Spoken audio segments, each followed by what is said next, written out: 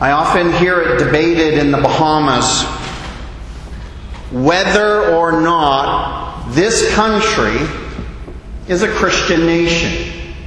Have you been a part of that debate with anyone? Have you been privy to a conversation that went something like this? The Bahamas is a Christian nation. Well, why do you say that? Because I don't think so. I'm not saying that. You've heard the discussions. Some people believe this is a Christian nation. And there are others that look at the environment and the crime and all of the things that are maybe not as we wish them to be, and we say, no, it's not a Christian nation. Well, I'm not here to resuscitate that debate. But I do think it is relevant, and I do think it cannot be disputed that the Bahamas is a Christian-minded country. We can debate whether we are a Christian nation, but I do not think we can debate that we are a Christian-minded congregation. What do I mean by that? I mean that God is on the minds of the average Bahamian. God is seared into the conscience of the average Bahamian. You can't even say goodbye to the average Bahamian. See you later, God spare life. I realize sometimes that can be flippant and routine and programmed, but it reveals nevertheless that God is on our mind. So when a storm like Hurricane Matthew comes along, many of us are thinking about God. Where is God in this? He is sovereign. He commands the wind and the waves. What is God going to do with this? Why is God doing this? What will come of it? God is on the minds of the average Bahamian. Now, when Hurricane Matthew made its turn, as it was approaching Jamaica, you'll remember, it turned north towards us. And I had someone ask me to apply my theology. Bryn, you've got certain convictions about who God is and what God is like. This hurricane is clearly headed in our direction. Tell me how you apply your theology in this situation. And I said something like this. If the hurricane misses us, if it takes a sudden turn to the east and misses our entire country, this does not mean that we were spared because we are a good nation. Because I've heard the talk in other years, we haven't had a major hurricane since 1960-something, 65. And the reason that I've often heard is because we're such a Christian country. We're such a God-fearing country that these storms just keep missing. And I said, no. If Hurricane Matthew misses us, it's not because we're good. But if Hurricane Matthew hits us dead on and devastates us, it doesn't mean we're bad. And I think we've got this skewed perspective, and I don't know where it's come from, where if the storm hits us, we're bad, and if the storm doesn't hit us, it means we're good. If it devastates us, it means God's angry, and if it misses us, it means He's pleased. It doesn't mean that at all. We know this because of the clear teaching of Jesus Christ, who said very clearly in the Sermon on the Mount, and you know this verse, "My Father makes the sun rise on the evil and on the good, and He sends rain on the just and on the unjust." Every nation on earth is a mixture of people who reject God and who love God. And so these natural disasters or these devastations ought not to be taken or seen as punishment or reward according to our behavior. We need to shed a worldview that sees everything through the lens of rewards and punishments. We need to shed the worldview that sees everything through the lens of rewards and punishments. And where that is getting traction in our day is through the rise of the Eastern religions. And we've talked about this earlier in the series. It is very popular to talk about karma nowadays. Karma, the crude definition is it's the power in the universe that course corrects and metes out justice. Karma is the thing that gets everyone what they deserve. The Bible teaches a very, very different message than karma. Bryn McPhail does not get what he deserves because Jesus Christ got what he didn't deserve. You see, the whole gospel says that what I deserved fell on Jesus, and what Jesus deserved fell on me. It's like the opposite of karma. The Christian gospel says that God metes out grace where punishment would have been just. He pours out mercy in times where judgment and wrath would have been appropriate. We have to shed this view that good things happen to good people and bad things happen to bad people. We have to lose that view. And I can say that in a church because it's not just the non-Christians holding to that, but it's the Christians. The Bible gives us a very different picture. Job gives us a very different picture. Job is a picture of a good man who suffered terribly. And here in chapter 21, he talks about bad men prospering.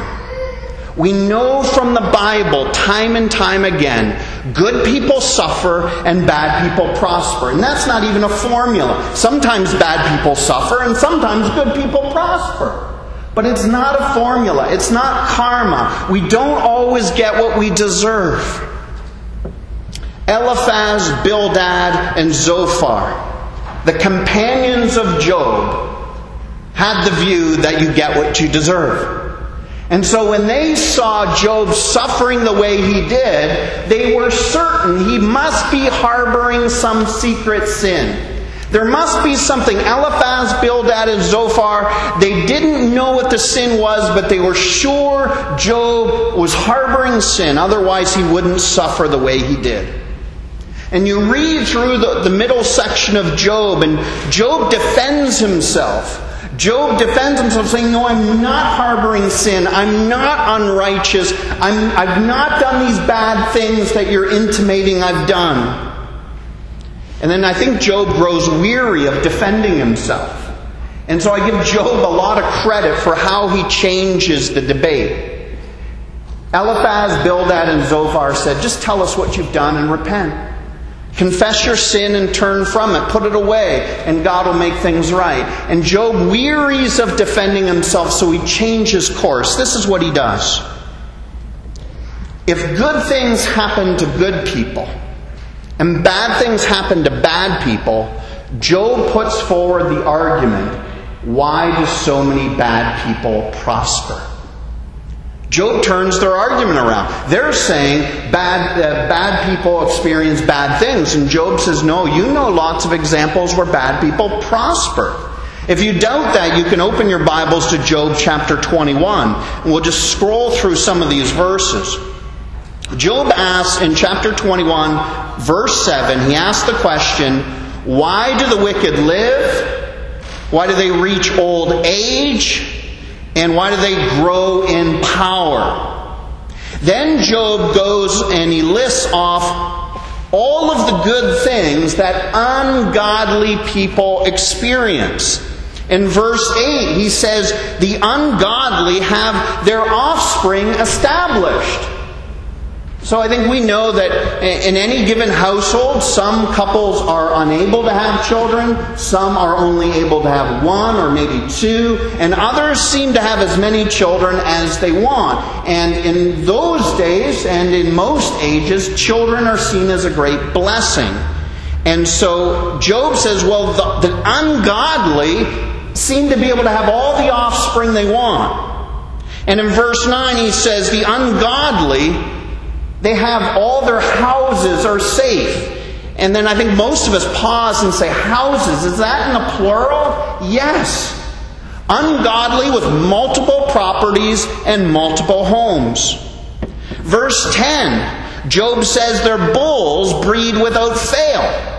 Well, I don't know any of you own any bulls or cows or anything of the sort. So what that would be a metaphor for us is the ungodly seem to turn a great profit with their business. The ungodly seem to succeed with all their business ventures and all their investments. Verse 10. And then in verse 11, Job says, the ungodly, their children dance. Their children dance. I read that and I just think, well, that must be a contrast to those whose children have to work. Those whose children don't have time to sing and dance because they're busy doing chores and supporting the management of their household. But not with the ungodly. Their offspring's established. There are multiple houses are safe. Their bulls are breeding without difficulty. They're making lots of money. And the children don't have to do a lot. They get to dance. Then Job says, well, now you want to know their theology? You want to know what they're saying? They say about God, depart from us. Verse 14. Depart from us, we do not desire the knowledge of your ways. This is the ungodly talking to God. What is the Almighty that we should serve Him? And what profit, what good is it if we pray to Him? Friends, could you find someone like that today? Could you find someone who in there either consciously or subconsciously says, God, He can beat it, He can scram. I don't want anything to do with God. Do you know someone who would say, pray? What good is it if I pray? What benefit will come if I pray? Do we know individuals like that? Because what we're dealing here in the ancient text are questions and comments and perspectives that have been consistent throughout the ages. It's relevant for us to ask today what was being asked or implied centuries ago. What benefit do we get from our devotion to God? I'm so delighted that you're here today. And it's a smaller crowd. And I don't want to pick on those who aren't here because there are good reasons to miss corporate worship. But I think every day when it's a choice to pray, when it's a choice to read our Bible, when it's a choice to worship, when it's a choice to fellowship with Christians, what we do is we weigh the benefits. I need to get this thing done. I need to get this task complete. But I should also worship the Lord Jesus Christ and pray to Him and learn about Him and worship with my brothers and sisters in Christ. Every day you are challenged to weigh the benefits. Do I do this or do I do that? Do I engage in commerce or do I worship? Do I check off the to-dos on my list or do I pray? What benefit do we gain from our devotion to God? If the wicked prosper and they're not even paying attention to Him, and if the righteous and the godly are suffering, well, why would that motivate us to be righteous? If I can prosper like the ungodly person, what's the big deal if I cut a few corners, I miss a few Sunday services, I miss a few Bible studies, I cut short my prayer time? What will be the big deal? Or simply put, I think we ask this question: is it worth it? Is God worth it? Is worship worth it? Is the singing, is the praising worth it? Is the praying worth it? Is the attention to Scripture worth it? Is the gathering together on Sunday morning and midweek Bible study, is it worth it? Is the giving of our resources, our time, our money, our energy, is it worth it? You can be forgiven if you've asked the question. If you've asked the question, even if it's been subconscious, you are in good company, because many in the Scriptures have asked, is it worth it? If you were to study the book of Jeremiah, for example, you'd come to chapter 12, and in the very first verse, Jeremiah lists out some complaints to God. He's bellyaching as God's prophet, and this is what he says. Why does the way of the wicked prosper? Why do all who are treacherous thrive? Then we also heard Psalm 73 read, and we have a confession or an admission from Asaph. He says, and it may ring familiar to us, he says, I was envious of the arrogant when I saw the prosperity of the wicked. I was envious of the arrogant when I saw the prosperity of the wicked. They are not in trouble as others are. They are not stricken like the rest of mankind. Asaph is bothered by how easy the life of the rich and famous is. Observing this, Asaph wonders if he is wasting his time. If you look at verse 13 of the 73rd Psalm, Asaph says, in vain I have kept my heart clean, and in vain I have washed my hands in innocence. Has that ever been your perspective? Have you ever thought, why do I go to church all the time if all these bad things still happen to me? Why do I pray all the time if all these terrible things happen to me? Why do I read my Bible so much if all these bad things happen to me? You're back in the reward-punishment worldview. You're thinking good things happen to good people and bad things happen to bad people. It's a perspective we must shed. Job, Jeremiah, and Asaph have essentially observed the same thing about the world around us, and they have asked the same question. They're asking, is it worth the effort? Is it worth the effort to try and live a godly life, or is it worth the effort to live a holy life? Have you ever asked that question? You probably have, because I think we would all admit and we would all say that to lead a godly life, to lead a holy life, is really demanding. It requires serious effort on our part. Being Christ-like is not something we come by easily. Yes, the Holy Spirit helps us. Yes, the Holy Comforter assists us to obey God's command. But nevertheless, serious human effort is required if we're going to grow in godliness. If we're going to curb our affections towards things that are unhealthy, and if we're going to increase our affections for the things that please God, we need serious, sustained, intentional effort. Think of all the things required of you as a Christian. To always give an honest answer. To always give a kind answer. To always put other people and their needs above your own needs.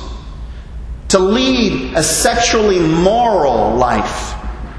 To always resist stealing, and to always resist manipulating and taking advantage of other people. These things require serious effort. And then we see unkind, dishonest, self-centered, sexually immoral, greedy people thriving. And we wonder, God, are you seeing this? We are trying so hard to pursue Christ. They've rejected you. It's going so well for them and so badly for us. Will you intervene? Are you going to intervene in some judicial way? Are you going to make things right? And so we wonder, is godliness worth all the fuss? We devote ourselves to being Christ-like, but we still get sick. We devote ourselves to growing in holiness, but a loved one still dies. We want to be more Christ-like, and Hurricane Matthew still hits your home. Is godliness worth the effort? Yes, it is. Of course it is. I can't say enough. It's worth every bit of strain and sacrifice. And Job finds this out. I don't want us to leap to the end of the book just yet. We're only halfway through. But Job learns in the end that it's worth it. All the terrible things he's endured and all that he's learned in his new relationship with God, it was worth it. I also am pleased to report that Asaph in Psalm 73 learned that it was worth it. You might want to turn to Psalm 73. I don't recall how many or any slides I made from the psalm. But in verse 13, Asaph says, "In vain I have kept my heart clean and washed my hands in innocence." So Asaph's essentially saying, I think I've been wasting my time. I think this whole holiness pursuit and godliness pursuit, I think it's been a colossal waste of time. Then verse 16.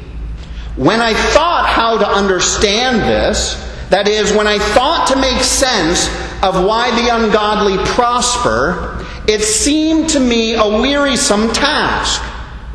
Asaph appears to be despairing whether he'll ever be able to understand if the pursuit of godliness will be worth it. If your Bibles will open, verse 17. Until I thought I was wasting my time. I thought it wasn't worth the effort until I went into the sanctuary of God. Then I discerned their end. Well, what is their end? What is the end of the ungodly? If you want one of the most graphic descriptions of what happens to those who do not know Jesus Christ, you read Matthew chapter 25. Sometimes people think, well, the Old Testament, it's the terrifying God, and in the New Testament, you have meek and mild, gentle Jesus. No. In the New Testament, you have Jesus painting a graphic, horrible image of the end times. Matthew chapter 25. There is a separation of the sheep and the goats. There is a final judgment. There is a final making things right. And it's Jesus that we learn these things from. Ultimate judgment will be rendered. And the idea here, as we sew all these different scriptures together, is this. Do you see the wicked prosper today? Of course you do. Do you see godless people doing really well in society? Of course you do. What the Bible tells us, it may be this way through their whole life until final judgment. The godless may have an easy go of it their whole life. But when you read Matthew 25, it's not worth it. Their ungodly life is not worth it. The ungodly may have an easy go during this earthly life, but they will not enjoy a shred of ease in eternity. Let's keep reading in Psalm 73, because I don't simply want to frame this that, well, we go after God because we don't want the punishments outlined in Matthew 25. I don't want your love for God to be based on the fact that you're scared of the punishment He'll render in final judgment. I don't think that's a good enough motivation. It's a compelling one. It's a very compelling one, but I don't want it to be your only motivation. Because if you look at Psalm 73, Asaph talks about pursuing God for the benefit of enjoying God. And this is huge. Because this is what I've seen in Canada, in the Bahamas, in the U.S., everywhere. We worship God because what He can give us. We worship God because He'll give us heaven. We worship God because He'll give us ultimate happiness. We worship God because He'll give us some level of prosperity. No, let's worship God for who He is. And that's what Asaph discovers. It's not worship because God can do stuff for you and advance you and make you more prosperous. But Asaph enjoys God. The language is beautiful. I want to read some of the verses. We didn't read these earlier. It's Psalm 73, verses 25 to the end. Asaph asks the question, "Whom have I in heaven but you? And there is nothing on earth that I desire besides you. My flesh and my heart may fail, but God is the strength of my heart and my portion forever. For behold, those who are far from you shall perish. You put an end to everyone who is unfaithful to you. But for me, it is good to be near God. I have made the Lord God my refuge, that I may tell of all your works."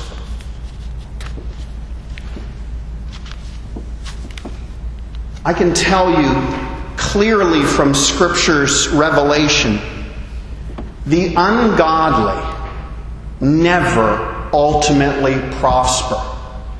Those who have rejected God will never ultimately prosper. I hope you can see that. The ungodly may have millions and they may have mansions. The ungodly may be revered and they may be respected. They may be popular and they may be powerful. But the ungodly lack the very best thing in the universe. They lack God Himself. The greatest thing that God can give you is Himself. And those who reject God are missing the best. Listen again to Asaph. He says, "There is nothing on earth." That is, there's no possession I could own. There's no person I could love. There's nothing on earth that I desire above you. It's not that Asaph didn't love people. He didn't have friends or family or things that were precious to him. It's just when he compared them to the value of a relationship with God, it was no contest. There is nothing on earth that I desire above you. And then when Asaph says that God is his portion, I know portion means different things in our day, but I think in the day in which Asaph was writing, a portion is the amount of food that is required to satisfy a person. So it's dinner time, and you don't get a feast. It's not an all-you-can-eat banquet in those days, but you get a portion of food. You get just enough to satisfy you, to fill you up. And so when Asaph says, "God is my portion," he's saying God is enough. He doesn't have to give me all that other stuff. If He does, it's wonderful, but it's like an all-you-can-eat buffet. It's more than I need. To be fully satisfied, to be full, to have a portion, all I need is Him. And this is one of the lingering questions in the book of Job. It's the test, if you will. When everything is taken away from you, your children are taken away from you, your worldly possessions are taken away from you, will you stand and say, God is enough? Will you say, I am satisfied without these people and without these things? I hope this is your experience. I hope you share this, but I would say suffering drives us into the arms of God in a way that prosperity never can. Now, don't get me wrong, I'm not in a hurry to suffer. I'm glad all the trees seem to miss a lot of our houses and roofs. We don't invite suffering. We're not eager for it. We'd be happy to prosper a little more. We'd be happy to make a little more and be a little more secure. But I think we'd have to admit, when we look back over the course of our life, suffering drives us into the arms of God in a way that prosperity never can. One of my favorite examples of this is a psalm that you all know. Psalm 23. And as I talk about Psalm 23, I'm giving you a moment to bring the verses to your mind. Do you remember the way that David talks about God early in the psalm? He says, He leads me here. He makes me lie down here. He leads me here. It's He does this. He does that. He does this. He does that. He's talking about God. But when David's in trouble, there is a switch. He says, "Yea, though I walk through the valley of the shadow of death, I fear no evil." Why? "For thou art with me. Thy rod and thy staff, they comfort me." Do you see the transition? When things are going well for David, he talks about God. And when things are going poorly, he talks to God. I don't want us to be a congregation that simply talks about God. We come on Sunday morning and we talk about God. We gather for midweek Bible study and we talk about God. I want us to be a people that talks to God. Dear friends, the ungodly prosper only superficially and only for a season. The Christian's prosperity is deeply satisfying, and it's forever. It's eternal.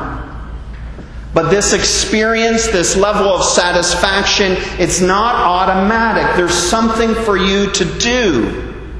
You must resolve in your life and in your daily habits to pursue God, to choose Him over other things. As Asaph declares, "I have made the Lord God my refuge." There's an intentionality there. He did not necessarily wait for God, but he went after God. "I made the Lord God my refuge."